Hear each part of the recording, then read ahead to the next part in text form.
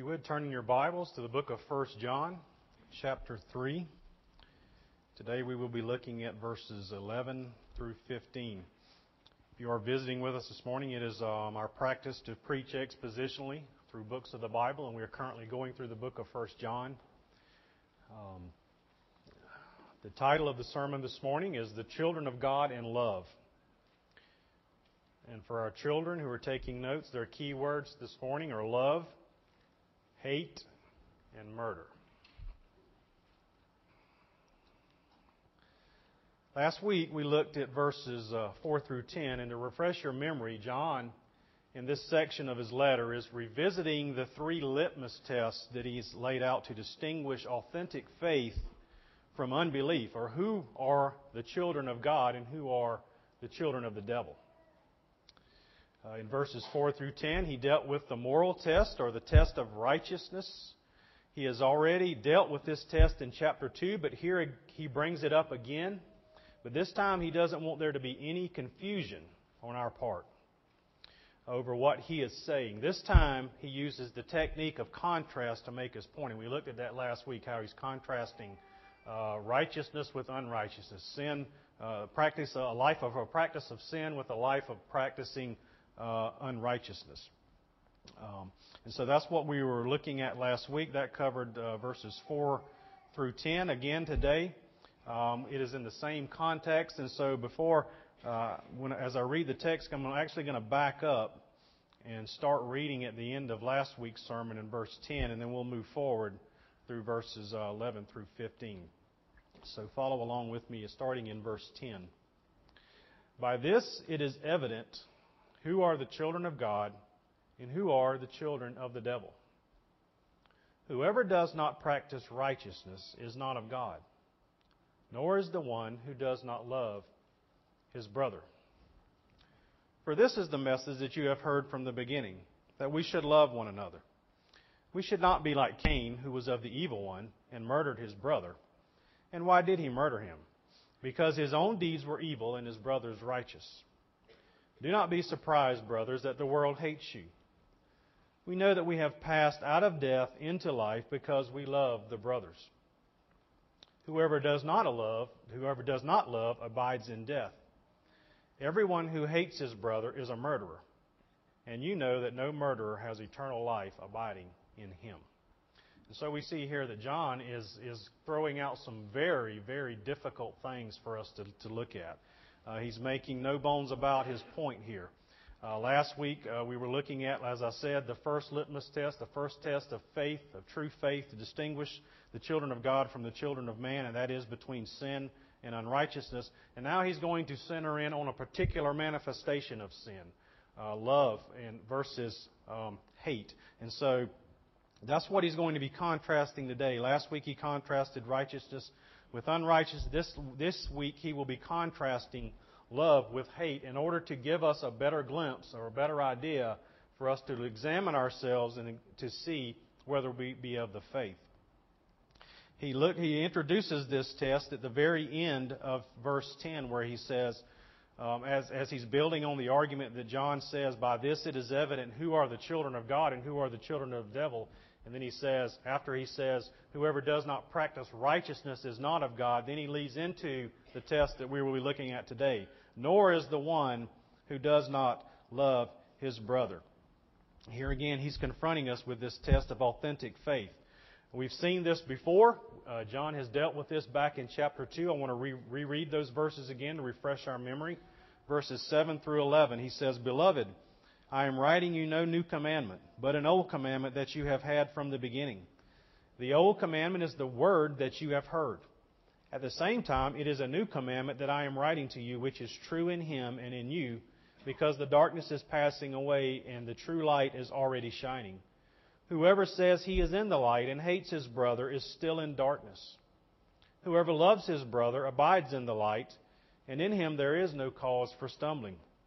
But whoever hates his brother is in the darkness, and walks in the darkness, and does not know where he is going, because the darkness has blinded his eyes. And so you see here that John, and we've dealt with this several weeks ago, is already confronting us with this issue of how we relate to one another as it pertains to love. And so now we're going to revisit that again, but in the form of contrasting, very sharp contrasting with the act of love and the act of hate. This word that he uses here for love is a common, familiar word to us. It's all throughout the Bible. It's the Greek word agapeo. This is the highest form of love that we see. This is the love of the Trinity. We see that being laid out in John chapter 3, verse 16. He says, "For God so loved," so agapeoed the world, "that He gave His only Son." That is what brought God to the place of sending His Son to die for our sins, is that He loved the world. That was God the Father's love. And then we see in 1 John 3:16, we will be looking at these verses next week. He says, "By this we know love, that He laid down His life for us." And so there we see the love of the Son for us, and that He came forward at the bequest of the love of His Father to lay down His life so that we might live. And that is the love of the Son for us. And then in Romans chapter 5, verse 5, Paul says, "And hope does not put us to shame, because God's love has been poured into our hearts through the Holy Spirit who was given to us." And so here you see the third person of the Trinity as an active agent in loving us. And so this love, this agape love that we're going to be talking about today, is the highest form of love. It's the love of God Himself. It's the love of the Trinity. The Trinitarian love for us, but it also describes the Trinitarian love for each members of the Trinity. God the Father's love for His Son, and the Son's love for the Father, and the Father and Son's love for the Spirit, and all vice versa. And so, a good way to describe this definition, because this is a self-sacrificing type of love, is it not? I mean, can you not hear those verses, or read those verses I just said, and not see that God condescended to come down to us? He loved us in a condescending way. It says of Jesus that He laid aside the robes of heaven, the glories of heaven, to come to us. And God the Father turned His back on His beloved Son that He had loved for all eternity in order to save us. And so we see this as being a self-sacrificing love. And so a good definition for this type of love is that it is a self-sacrificing, caring commitment that shows itself in seeking the highest good of the one loved. I want to repeat that again. Agape love is a self-sacrificing, caring commitment that shows itself in seeking the highest good of the one loved. Loving others as the Bible commands us to do, though, is very difficult. Let's don't make any bones about it. It's very difficult. It requires continual effort, because at the heart of loving others is putting the other person ahead of ourselves, as I just said. And that is always a very huge battle. And for this reason, the New Testament as a whole, and the Apostle John in this letter, never tire of exhorting us to love one another. John had seen the love of Christ demonstrated that night in the upper room when Jesus was meeting with His disciples on the night He was betrayed, and He had the Passover with them. John experienced this demonstration of love when Jesus took the basin of water after He had had the supper with them, and He washed the disciples' feet. And then he heard Jesus say these very words when He says in chapter 13, verse 34 through 35 of the Gospel of John, "A new commandment I give to you, that you love one another." These are familiar words. This is just like what John is saying himself. "Just as I have loved you, you also are to love one another. By this all people will know that you are My disciples, if you have love for one another." And so these words have been ringing in John's ears for years. He's seen the perfect example of this, because then John saw Christ's love demonstrated after that when He willingly went to the cross to die for his sins and for our sins. And so this Son of Thunder, as John was known in the Gospels, became known as the Apostle of Love. It's said in historical writings about John towards the end of his life, when he was so infirmed he could not even walk, that people would carry him into the sanctuary, into the time of meeting. And just about every time they do that, every time he got around the believers, this was the one thing that he would be exhorting them to do, would be to love one another. And so this is a common phrase that John loves to talk about, love and how we should love one another. John has already reminded his little children of Jesus' old commandment, as I just read back in verses 7 through 11 of chapter 2. And he will yet devote the major part of chapter 4 to this theme of love. In fact, 6 times in 1st and 2nd John, he refers directly to Jesus' command that we love one another. So if we get weary of hearing over and over about the need to love one another, we should remember that John, writing under the inspiration of the Holy Spirit who knows our hearts, he's writing under that inspiration. And so we need to examine ourselves constantly, because our default mode is to revert to selfishness, is it not? That is our default mode. That's where we run to when is back to selfishness and not to love. So in our text, John again gets out his black and white paint and does not mix them into shades of gray. He wants to expose the errors of the heretics in the plainest of terms. So he contrasts the way the world loves with the way the church does in this matter. And so John leads us into the contrast in verse 12. If you would look at verse 12, he says, "We should not be like Cain, who was of the evil one and murdered his brother." And why did he murder him? Because his own deeds were evil and his brother's righteous. A good definition, since we are contrasting love with hate, and since they are polar opposites, based on the definition I gave a while ago about love, we can define hate as a selfish, insensitive attitude that shows itself in disregarding others' good as I seek my own interest. Let me say that again. Hate is defined as a selfish, insensitive attitude that shows itself in disregarding others' good as I seek my own interests. The essence of hatred is the self-centered bent of fallen human nature that says, I'll help you if it helps me, or if it's not too much of a hassle to me. But if it comes down to you or me, I'm going to look out for me. Is that not the way of hate? When we understand hatred as such, we can see that it characterizes the unbelieving world. The world is motivated by self-interest. Self-sacrifice to the world is crazy. And so we're going to learn some things about hate here in this one verse in verse 12. And he actually lays out 4 marks of hatred, of the world in hatred. And so I want to go through these one by one. So if you want to flip back in your Bibles, I'm going to go back to Genesis chapter 4. Because this is really the one time that John makes a direct reference to the Old Testament.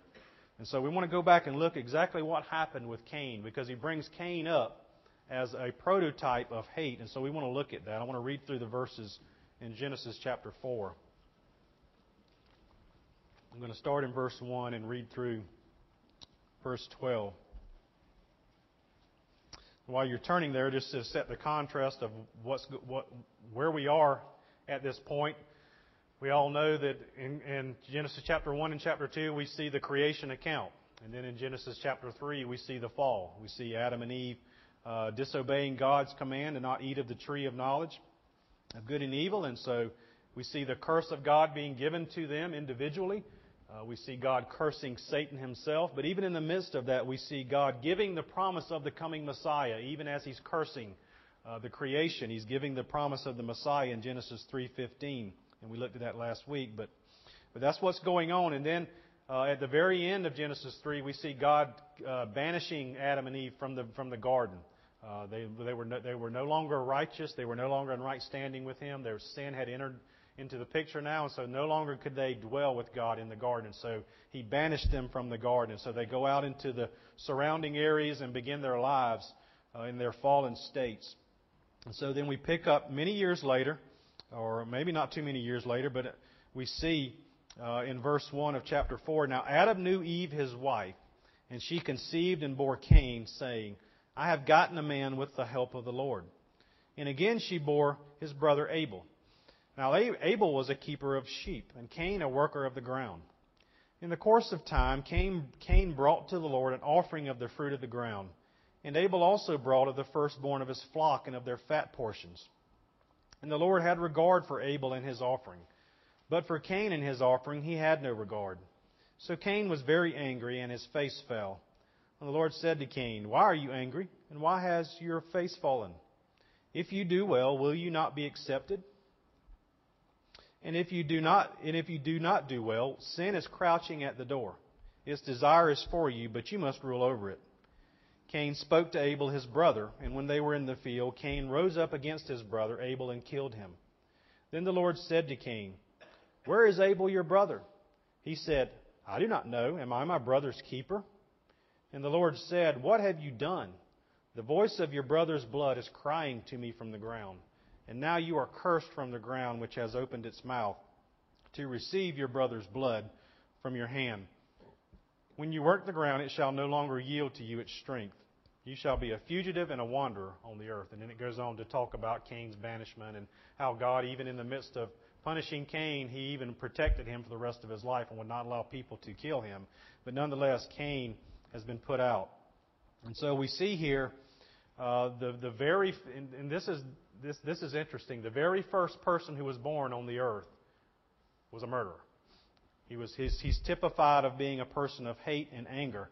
And we see what's going on here is that these two brothers are supposed to be bringing their offerings to God. And so we know in Hebrews chapter 11, verse 4, God's commentary on this says, Abel offered a better sacrifice by faith. And since faith is always a response of God's revelation, we must assume that God had revealed in some way to Cain and Abel what was acceptable sacrifice and what he required. And so we deduce from that Abel brought what God wanted, but Cain did not. And so, but even in the midst of that story I just read, we see the mercy of God in dealing with an erring brother, an erring person. He's pleading with Cain. Why are you angry? Why is your face fallen? If you do right, will you not be accepted? Don't worry about it, Cain. I'll give you another shot. You can get this right. Turn it around and do it right, and you will be accepted. But Cain refused to heed the voice of God. And then you see the sarcasm coming out in Cain when God asked him where his brother was after he killed him. And he says, "I don't know. Am I his keeper?" I mean, can you see the sarcasm coming out? And he's speaking directly to God. And so Cain, from the very beginning, was a person that his life was characterized by hatred. And so when this situation arises and he's opposed to God in this way, he takes it out by destroying the life of his brother.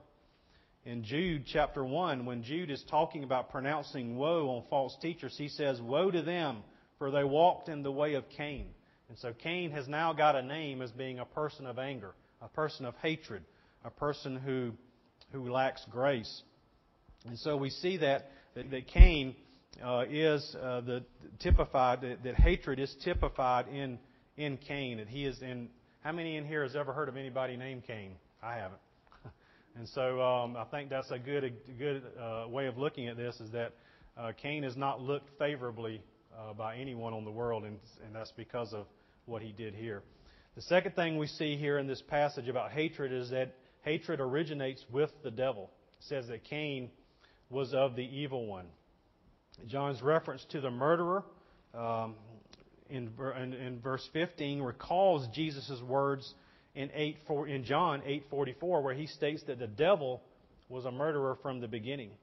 And so if we think that either hatred or love find their roots in the human heart, there again we have not gone deep enough. Hatred finds its source in the devil, whereas love originates with God. But this is not to blame the devil and to absolve sinful people of their responsibility. In other words, we can't just say the devil made me hate somebody or made me angry. But nonetheless, the roots of that finds itself in Satan himself, because, as I read last week, the passage of Satan's rebellion, that was behind all that was his hatred for God. And so we see that Cain here was one of his children. He was of the evil one. He was of Satan. The third thing we see here about hatred is that it divides people, and it may actually result in the taking of life, because it says here that Cain murdered his brother. The Greek word that is translated murderer literally means to slit the throat or butcher. It was a term that was used to butcher cattle with, and so it's a pretty gruesome word. So at best, hatred becomes indifference or avoidance of another person, causing separation and distance in relationships. But at worst, selfishness and hatred can become murder. We all know that Jesus, in the Sermon on the Mount, when he was talking about anger, he was confronting the Pharisees on their misunderstanding of the law. They were thinking that, well, if I don't go through like Cain did and actually kill somebody, then I have not violated that commandment to not murder. But Jesus takes it to a new level when he says, Murder does not start in the extremities. It's not forced on us by external circumstances. It starts in the heart and comes out. And so if there's anger in your heart, then that could lead to murder. And so I think we should see it that way, because the people that are in the prison today, the people who have committed murder, they didn't just up and one day get up and just go off and kill somebody. There was something in their heart that was wrong. There was hatred and bitterness that was not dealt with. And so in that sense, we have to be very careful of our own hearts, of how far hatred can take us. And then the last thing we see in this particular verse about hatred is that it's motivated by personal sin. Because God says, or John says, and why did he murder him? Because his own deeds were evil and his brother's righteous. See, it was not because Abel was a scoundrel or he was doing some evil against God or against Cain. Rather, Cain's deeds were evil and Abel's were actually righteous. He even says that. Abel's deeds were righteous and Cain's were evil. So the root of Cain's slaughter of his brother was that Cain was in rebellion against God. So while hatred may be directed to other people, it may find its rest towards other people, invariably the hateful person is really at odds with God. That is where it's coming from. That's what it's focused towards. This is an important point, because when someone becomes angry and acts out on it, they're really only letting out what is already in their heart. Do you understand that concept? In other words, no, we can't say that other people make us angry or make us hate somebody else. We cannot say that, because if anger and hatred is not in our hearts, it will not come out. In our counseling training, we've learned an illustration of using a tube of toothpaste. If you take a tube of toothpaste and squeeze it, how many in here have ever done that and had grape jelly come out? Or iced tea? No. What comes out when you squeeze a tube of toothpaste? Toothpaste. And so that's the same with us. When you apply the pressure to the tube of toothpaste, the toothpaste comes out because that's what's in there. When we are pressured from outside, from circumstances and from trials of life and from actual people, what happens? What's in there comes out. Out of the overflow of the heart, the mouth speaks. And so we've got to see this as much deeper than just circumstances around us and those people that happen to be in our lives. It's our heart that is where the battle must be waged. And so we have to see it in that manner.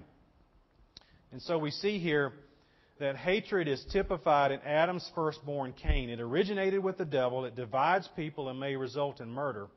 And it is motivated by personal sin or rebellion against God. And this is the way of the world. Then John says in verse 13, after he describes hatred and after he uses Cain as the prototype of the world, do not be surprised, brothers, that the world hates you. Do not be surprised, brothers, that the world hates you. Now, other translations have the word if here, if the world hates you. But the word hated is in the present indicative, which simply means that it's a fact that is having continuous ramifications. In other words, John is not saying that the world may hate you. He is saying it is a fact that the world hates you, and it does so all the time. Cain is the prototype of this world, and the devil is the prince of this world, as he was the spiritual father of Cain. It is therefore to be expected that the spiritual descendants of Cain will continue and hate the spiritual descendants of Abel. Matthew Henry, in his commentary on this verse, says, "The great serpent himself reigns as the god of this world.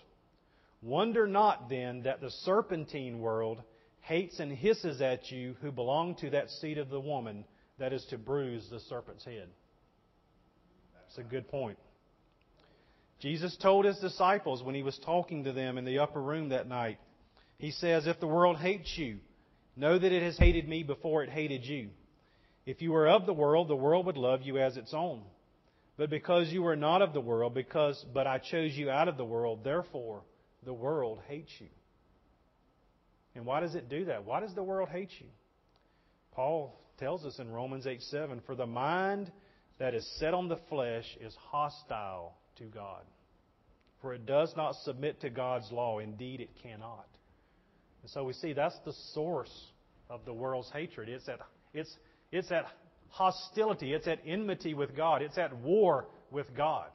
And so when we identify ourselves as being one of His children, why should we be surprised when the world wants to war with us? We should not. John is saying, do not be surprised, brothers. Apparently some of them were concerned and were wondering, why do these people hate us so much? Well, John just needed to remind them. What did Jesus tell us before He left? The world's going to hates me, and it's about to show you the most heinous hatred it has when it's going to send me to the cross to die.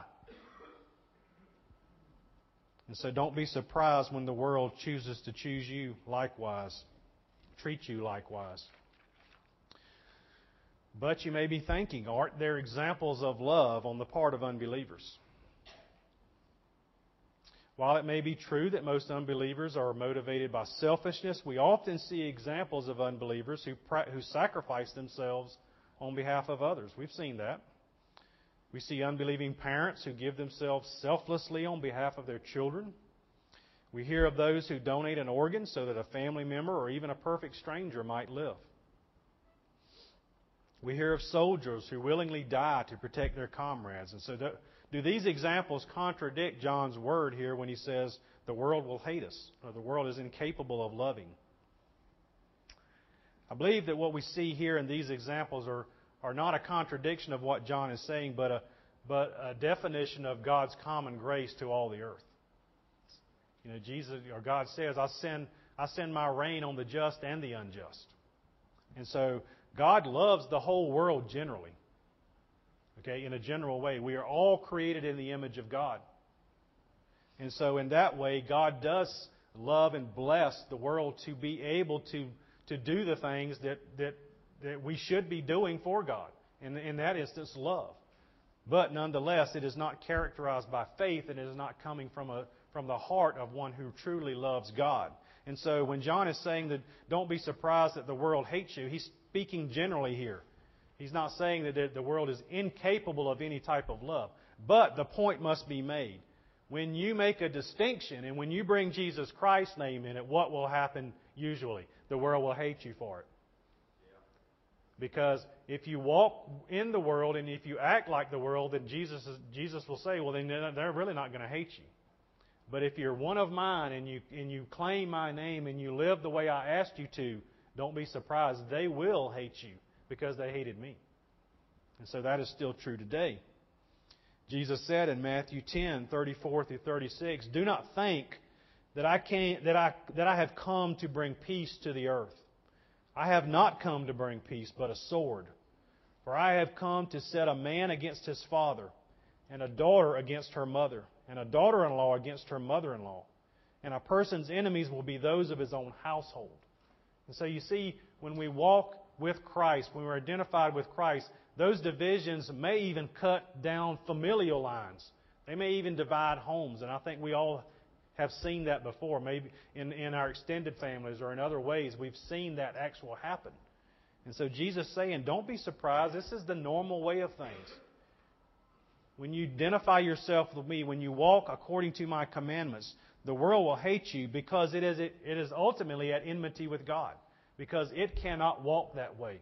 It refuses to walk that way. And so they would rather you give that up than the world try to walk and emulate Christians. And so when they see that, when they see Christians trying to live for Christ, they hate it because their consciences are screaming to them that God demands that same thing of me, and I refuse to do it because I am in rebellion against Him.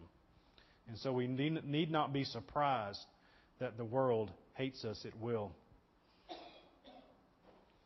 And then finally we see here in verses 14 and 15, here again we get back to where we started. The characteristics of the two kingdoms. Remember I said last week that there are only two groups of people on the earth. You have the children of God, you have the children of Satan. There are no other groups. There are no halfway points in between the two. You were either of one or you were of the other. And you will bear the characteristics of the one that you are a part of. And so that's the one thing that John is teaching us throughout this section. He says in verse 14 and 15, we know that we have passed out of death into life because we love the brothers. Whoever does not love abides in death. Everyone who hates his brother is a murderer, and you know that no murderer has eternal life abiding in him.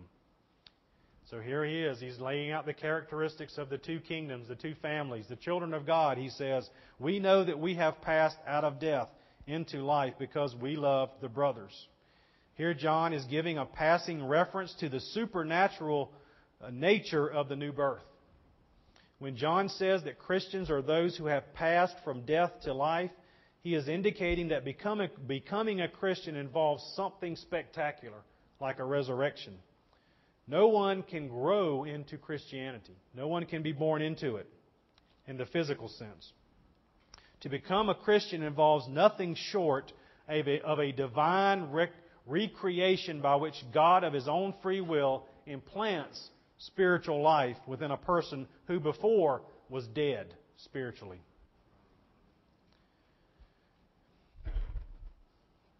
John has spoken of this in his Gospel in chapter 5, verse 24, or Jesus had, when he said, "Truly, truly, I say to you, whoever hears my word and believes Him who sent me has eternal life. He does not come into judgment, but has passed from death to life." So you see, that's the epitome of the new birth. It's not something that we just actively walked into. We have passed into it. We're passive.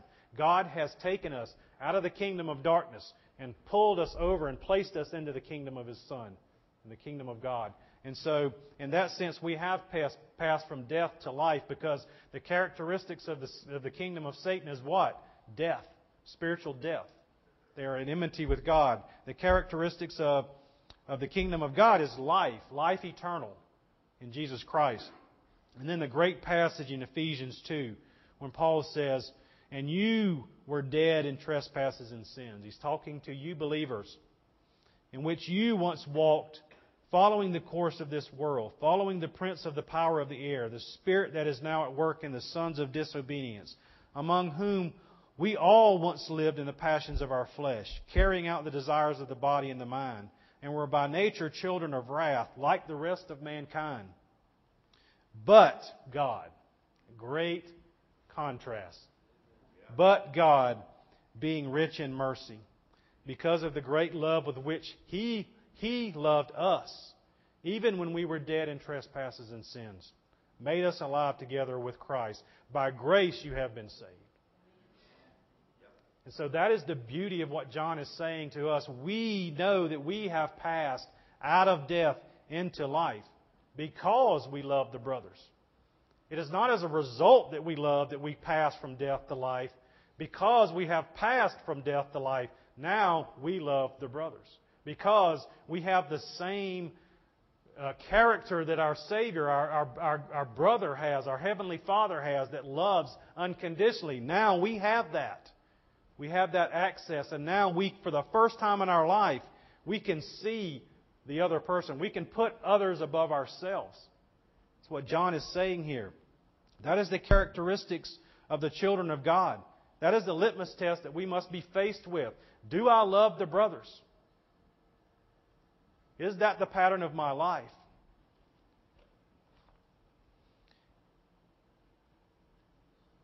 And then he talks about the children of Satan. The end of verse 14 and 15, he says, "Whoever does not love abides in death.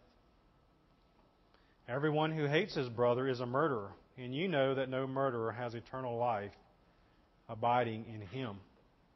Here again, the verbs throughout this section, but especially here, are in the present tense, which I said last week means continuous or repeated action. That's the way of life. That's your normal walk, is to be a murderer if you do not love.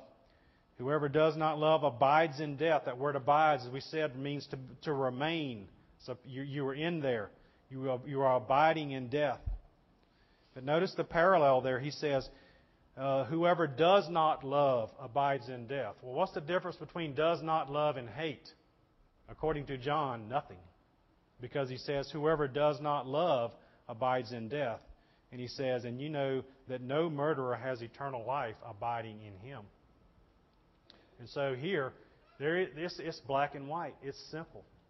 We have to see it clearly. We have to see that the absence of love is hate. We cannot dwell somewhere in the middle to where we just tolerate people or we like people. We don't hate them, we like them, but we don't really love them either. That's foreign to Scripture. Another point of hatred here that John is confronting us with is that hatred is the evidence of spiritual death. A normal pattern of life that expresses itself in hatred towards especially your brothers and sisters in Christ, but even so far as it goes beyond that. Because God did not leave us there to say, love the brothers. He also said, love your enemies. And so the challenge here is very deep.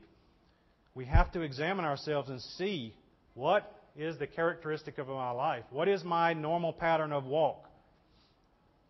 And is my life characterized by love or is my life characterized by hate? And so that is what John is confronting us here. He's showing us the two kingdoms. The kingdom of God is characterized by those who have passed from death to life, who are able now to love one another. And the characteristics of the children of Satan, the kingdom of Satan, is that those they do not love. They actually hate, and they abide in death.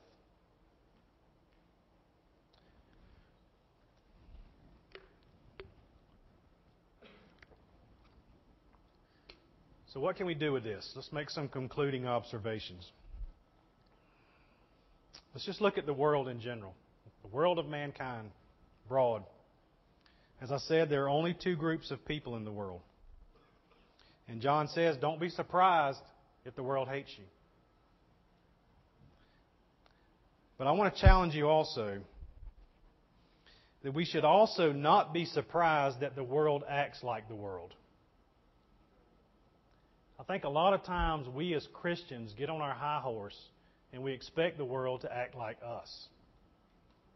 And we forget that the reason that we're able to do this now is not because we were enlightened or because we got it or because I trained for it. No, the reason I'm able to love now is because I passed from death to life. God has done a miracle in me, or I would be the most hateful person on the planet. I am no different than Osama bin Laden. The seeds of hate are just as strong in me as they are in him. And so the only reason that I am not him is because God has done a work in me. But we have to guard ourselves that we don't become so arrogant and prideful that we think the world should act like us and we get mad at them when they don't. We have to realize that the world is going to act like the world. Now, I'm not saying we don't oppose evil. But I am saying, how do we oppose that? Do we hate the ones that are doing the evil? I don't think that's what Christ tells us to do. These are the people that we need to be reaching out to for the gospel. And if we're building up battle lines all the time, then they're not going to listen to us. And so we have to be careful there. We have to realize that this is a great battle between the kingdom of God and between the kingdom of Satan. And we know the end result. We know that the kingdom of God will prevail. And it is prevailing. It is growing every day. But we have to realize and be humble enough to know that what I have now, I was given. And I did not attain of my own intellect and knowledge.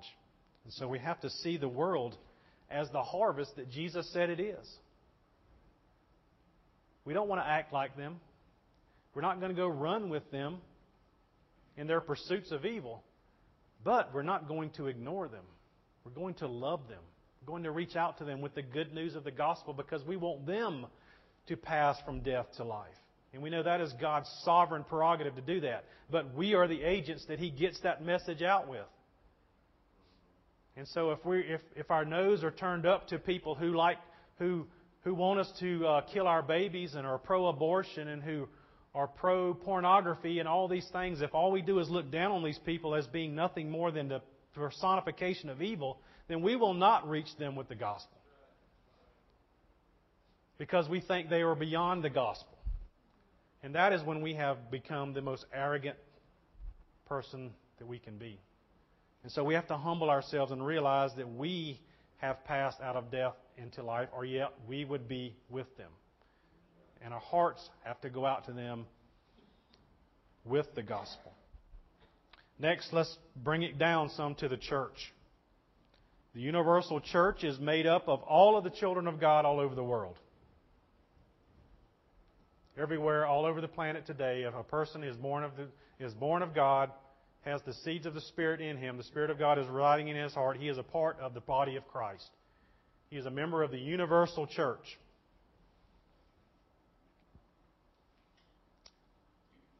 The local church, which is what this is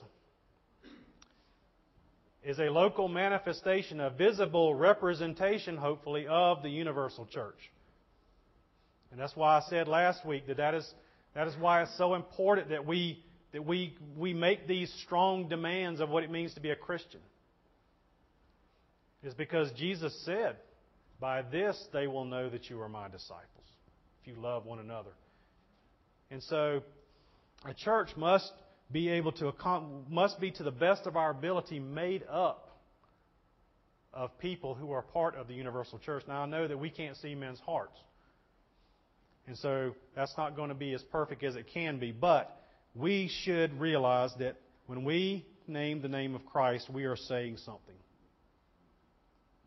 And that is an exclusive claim that we are saying. A church will only be able to accomplish great things for God's glory to the extent its members love each other and are actively engaged in practicing that love.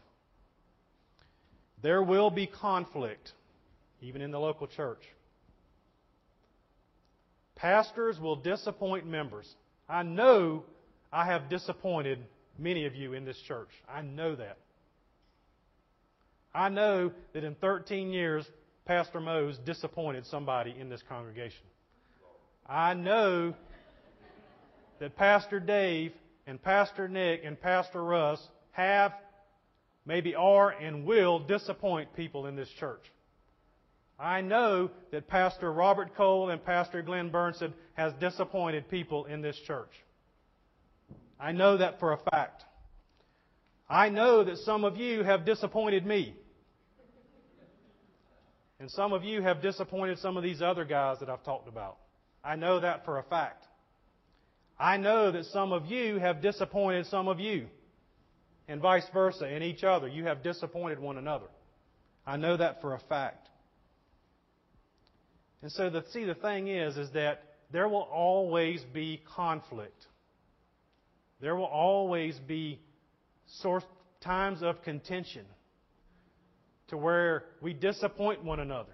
We actually sin against one another because we are all fallen and we still battle our sinful nature. But you see, the key is not to train or try to work yourself into a place to where there will be no conflict, because that is impossible. There is no way we will ever attain that goal. It is futile to even try. We would do better, rather, to train ourselves to respond in a godly way to conflict, trials, and circumstances, rather than focus our energy on avoiding these things. That's the key. That's what makes us a dynamic church. That's what makes us, people look at us and know that we are Jesus' disciples. Because not that we're fake and hypocritical and we never have problems and we just smile at each other. No, we are real human beings that sin against one another every day. But the key is not that we try to get to a place where we no longer do that. The key is, how do we respond when it happens?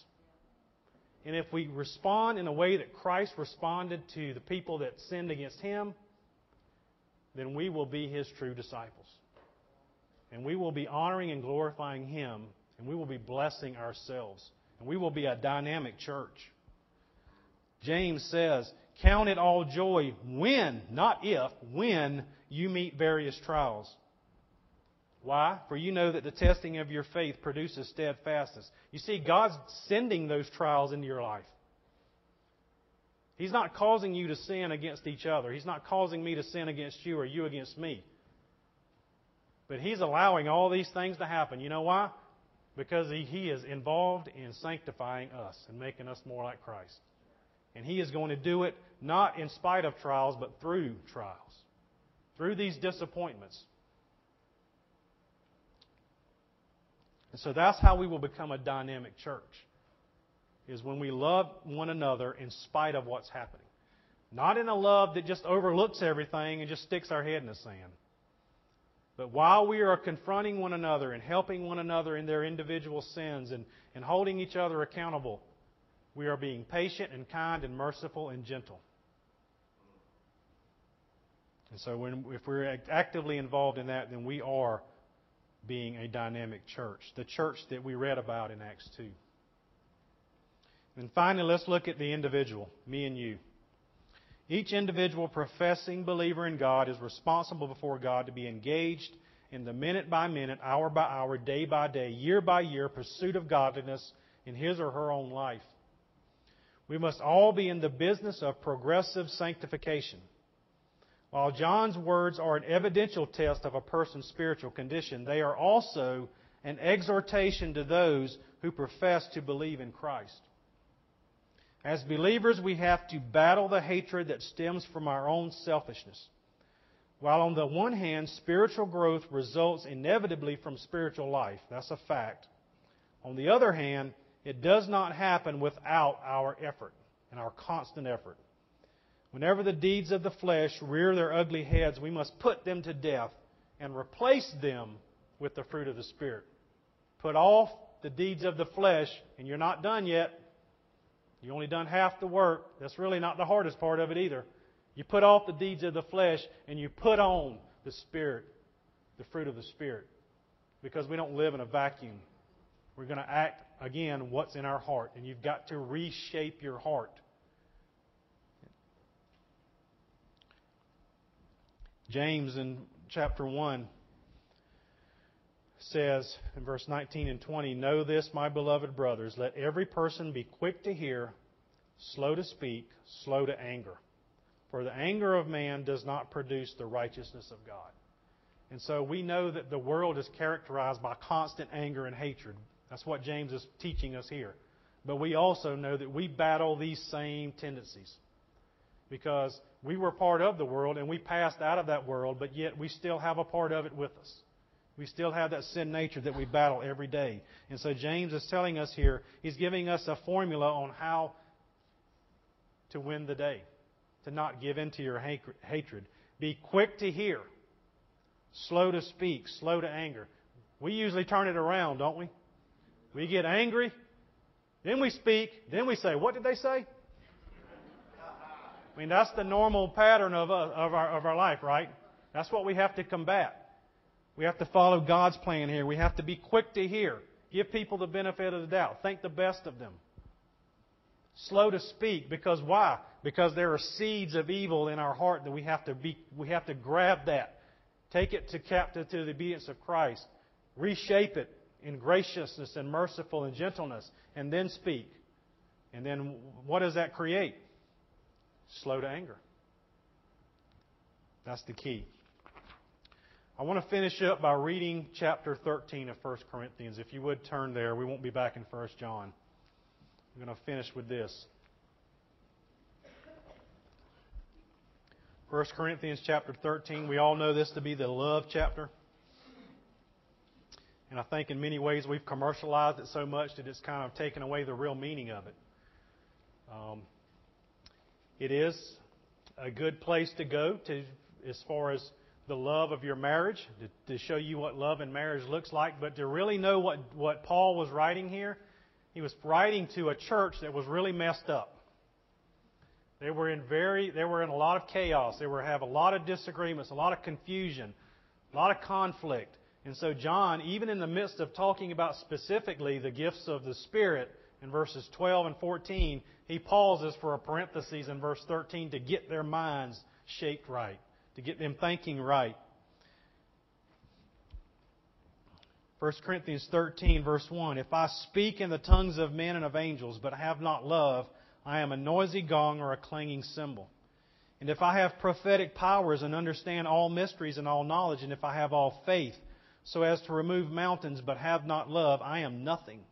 If I give away all I have, and if I deliver up my body to be burned, but have not love, I gain nothing. So you see here, he's teaching us about the priority of love. All these other things that we might do in the flesh are nothing if they are not grounded in love. He goes on, verse 4, love is patient and kind. Love does not envy or boast. It is not arrogant or rude. It does not insist on its own way. It is not irritable or resentful. It does not rejoice at wrongdoing, but rejoices with the truth. Love bears all things, believes all things, hopes all things, endures all things. My gosh, that's a mouthful. Have you ever meditated on just those 3 verses and tried to apply it? I double dog dare you to memorize these 3 verses and then try to apply them every day of your life and see what happens in your relationships. If we're patient and kind, if we don't envy and boast, if we're not arrogant, if we're not rude, if we don't insist on our own way, if we're not irritable or resentful, if we don't rejoice at wrongdoing, if we rejoice with truth, if we bear things and believe things and hope things, we're going to be some great people to be around. Because you know why? Because I'm not going to be thinking about myself. I'm going to be thinking about you. And you're going to be thinking about me, and we're going to be thinking about each other. Because we're putting the other above ourselves. Because these verses describe the character of true agape, unconditional love, the love of God. And then he says finally in verse 8, love never ends. As for prophecies, they will pass away. As for tongues, they will cease. As for knowledge, it will pass away. For we know in part and we prophesy in part, but when the perfect comes, the partial will pass away. When I was a child, I spoke like a child. I thought like a child. I reasoned like a child. When I became a man, I gave up childish ways. For now we see in a mirror dimly, but then face to face. Now I know in part, then I shall know fully, even as I have been fully known. So now, faith, hope, and love abide. These 3, but the greatest of these is love. See what he's saying here? He's laying out the superiority and the eternality of love. He says here, the faith, hope, and love abide, these 3, but the greatest of these is love. All this other stuff's going to pass away. All this other stuff that we're so concerned about is going to pass away. Even faith and hope will pass away because they will be realized. What is faith? Faith is the assurance of things hoped for, the conviction of things not seen. When Christ returns and when we are in with Him in heaven, we will no longer have to have faith. We will see Him as He is. Our faith will be realized. Hope is by definition, deals with the future, right? We're hoping for the future. We're hoping for something good to happen. And so there's nothing greater that could happen to us than the return of Christ and us going into eternity with Him. Hope will be realized. But love will go with us. Do you see that? We exercise faith. We walk by faith. We live with hope. But when we work and act and live in love and build on that, that is something that we carry with us into eternity. It lasts forever. The love of God shed abroad in our hearts, His love, will be carried with us into eternity. That's great. That is something. Why would we not invest in that now? Why do we invest in all these superficial things that have no eternal weight? If we invest in love, if we love one another, then the world will know that Jesus is our brother, that we are His disciples. And then God will bring people to Himself, because that's how He did it to me. He brought me to Himself because somebody loved me enough to share the gospel with me. Now, I know God is sovereign, but somebody loved me enough to share the gospel with me. We love you. The pastors love you very much. I love you very much. And I hope you love one another. And I hope in the days coming that we will begin to act on that and live in that. And no matter what comes at us, we will know how to act. We will not have to scratch our heads. We will know exactly how to receive it, how to deal with it, no matter what it is, if we love one another. Because we're a family. We're the family of God at Ephesus Church in Rankin, Georgia. May God bless us to be a church characterized by love for Him, by love for one another, and by love for this community around us. who need the good news of His gospel as we did. Let's pray. Father, we thank You that You did love us when we were unlovable. We thank You, God, that You called us out of darkness, that we have passed from death to life. And we know that all of that, God, is an act of Your sovereign love. And we thank You for that. We pray, God, that You would help each one of us, each marriage, Father, each family, to love one another more, to put others above ourselves. Father, that does not come natural to us. And I pray that You would give us the grace to overcome our flesh and to walk in obedience by faith in Your written word. And because, God, we want You to be above all else glorified in our actions. That this community will know that You are a great and merciful King. Use us to do that, Father. Use us to expand Your kingdom in this community. We give You the glory. In Christ's name we pray. Amen.